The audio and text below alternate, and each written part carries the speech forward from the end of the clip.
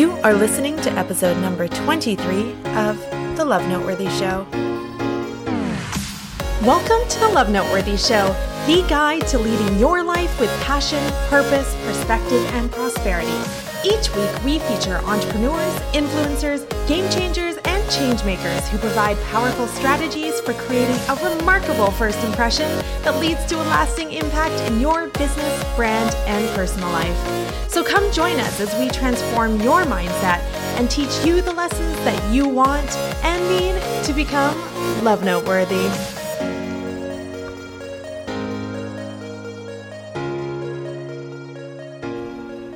Welcome back, everyone, to another episode of The Love Noteworthy Show. I am your lovely host, Reese, and as you know, this week we are all gearing up for the end of the year. Whether or not you celebrate Christmas, I think this week is all about reflection, connection, and affection. So showing affection towards the ones that you really care about, reconnecting and connecting with your friends and family, and really reflecting on the year that has happened and all of the great things that you've done in 2014, what you'd like to build on in 2015, and of course, showing your gratitude to others, whether that be through gifts, through words of affirmation, whether that be through doing tasks for them, whatever it is. I think now is the time to really show your gratitude. I can't think of a better time, although we should be doing that every week.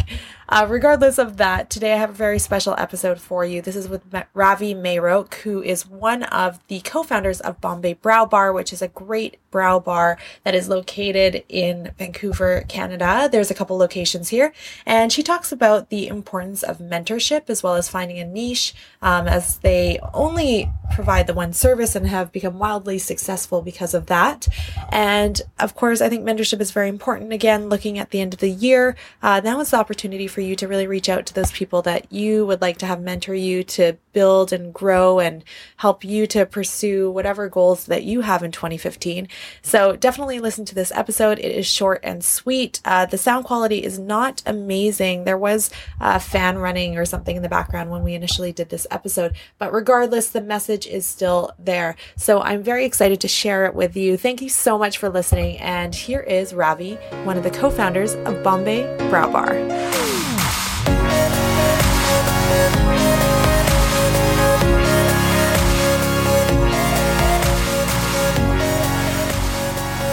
Today, I'm here with the lovely Ravi, who's one of the co-founders of the Brow Bar.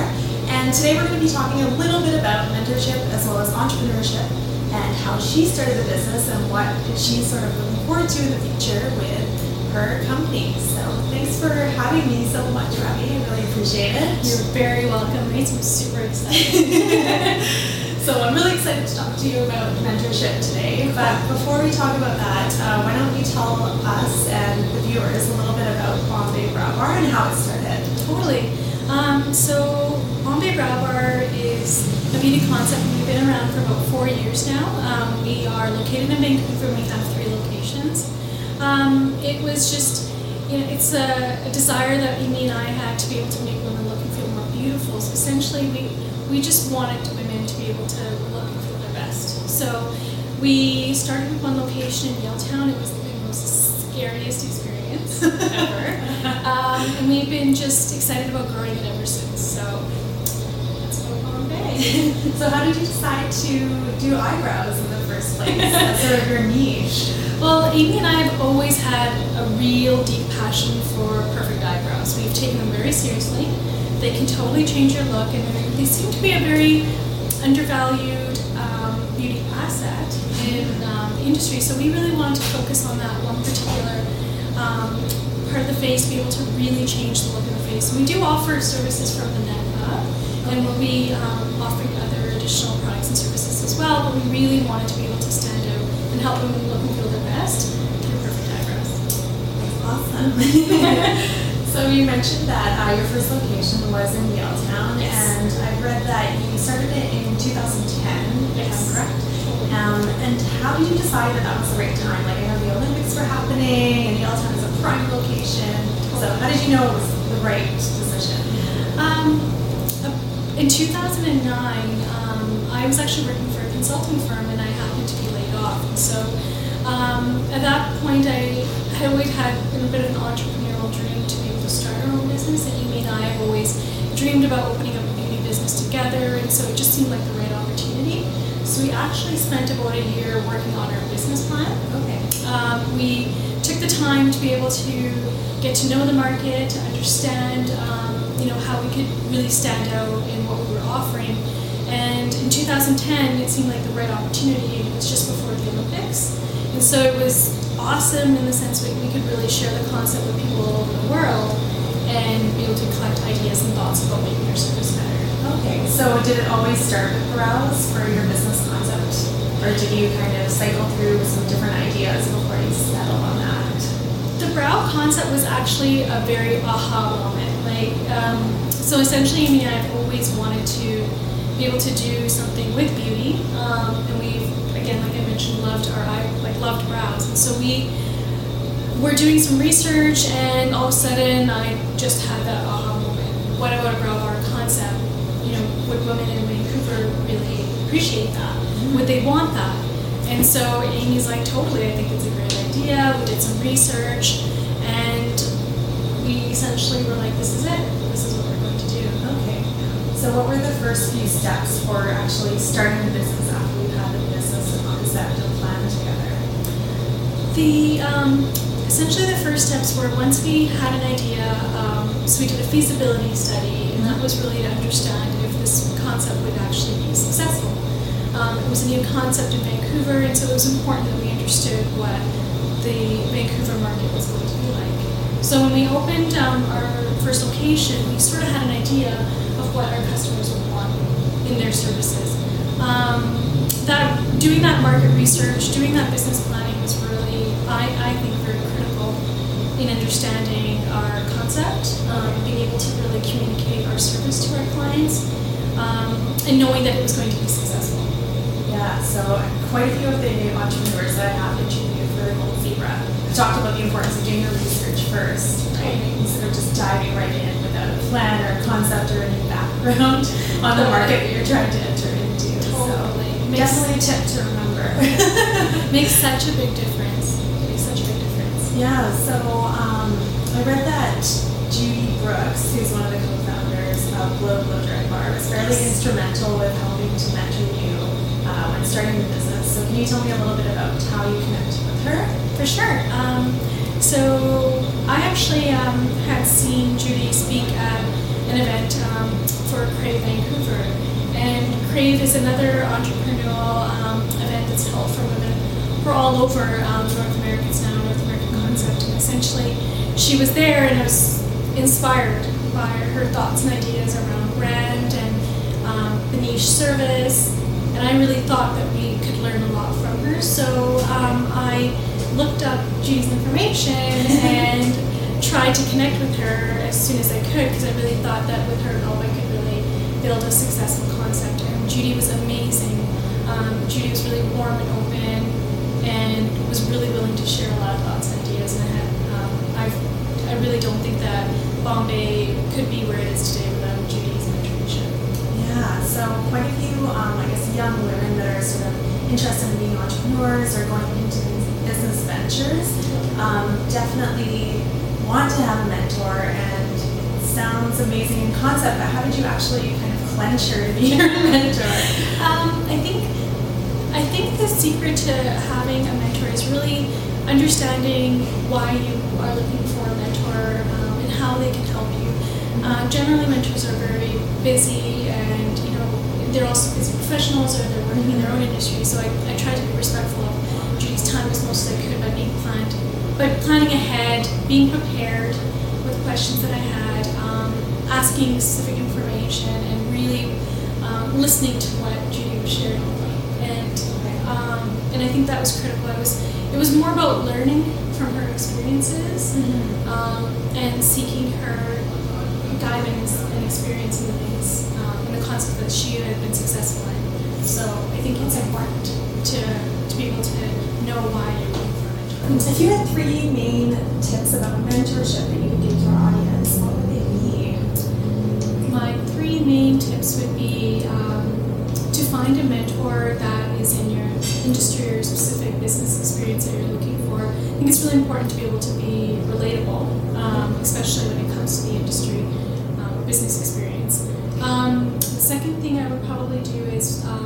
for a mentor that actually has achieved the goal that you are looking to achieve. So if you're looking to be an iconic brand, or if you're looking to be able to build a multi-million business in the industry that you're in, then trying to find a mentor that has that experience that can share some of those learnings with you.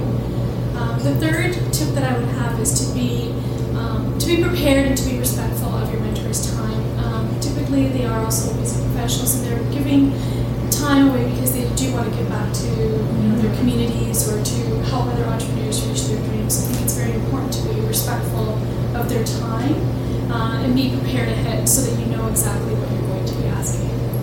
Again, it all goes back to preparation. Totally. It makes a huge difference, and I know that mentors really appreciate that, especially because they know how they're adding value to you, and it becomes a really exciting relationship. Yeah, it's like invaluable Totally. for your business. Totally. Yeah, absolutely. I think it's so amazing. Everyone should have a mentor, whether it's in a business or whether it's career oriented. I think mentors are very important. I think one of the second tip that you gave, one of the mantras that I sort of live by now that I heard recently was to not take advice from someone that's not where you want to be. Because everybody loves to give advice, but I think it's so important to really focus in on things or people that have accomplished what you've accomplished. Right? Absolutely. Yeah, I totally agree with that. Yeah, so let's switch it up a bit and tell me a little bit about going into business with your sister. Yay! How worth is it to choose a good business partner, and how did you know they would be right and there wouldn't be conflict? Well,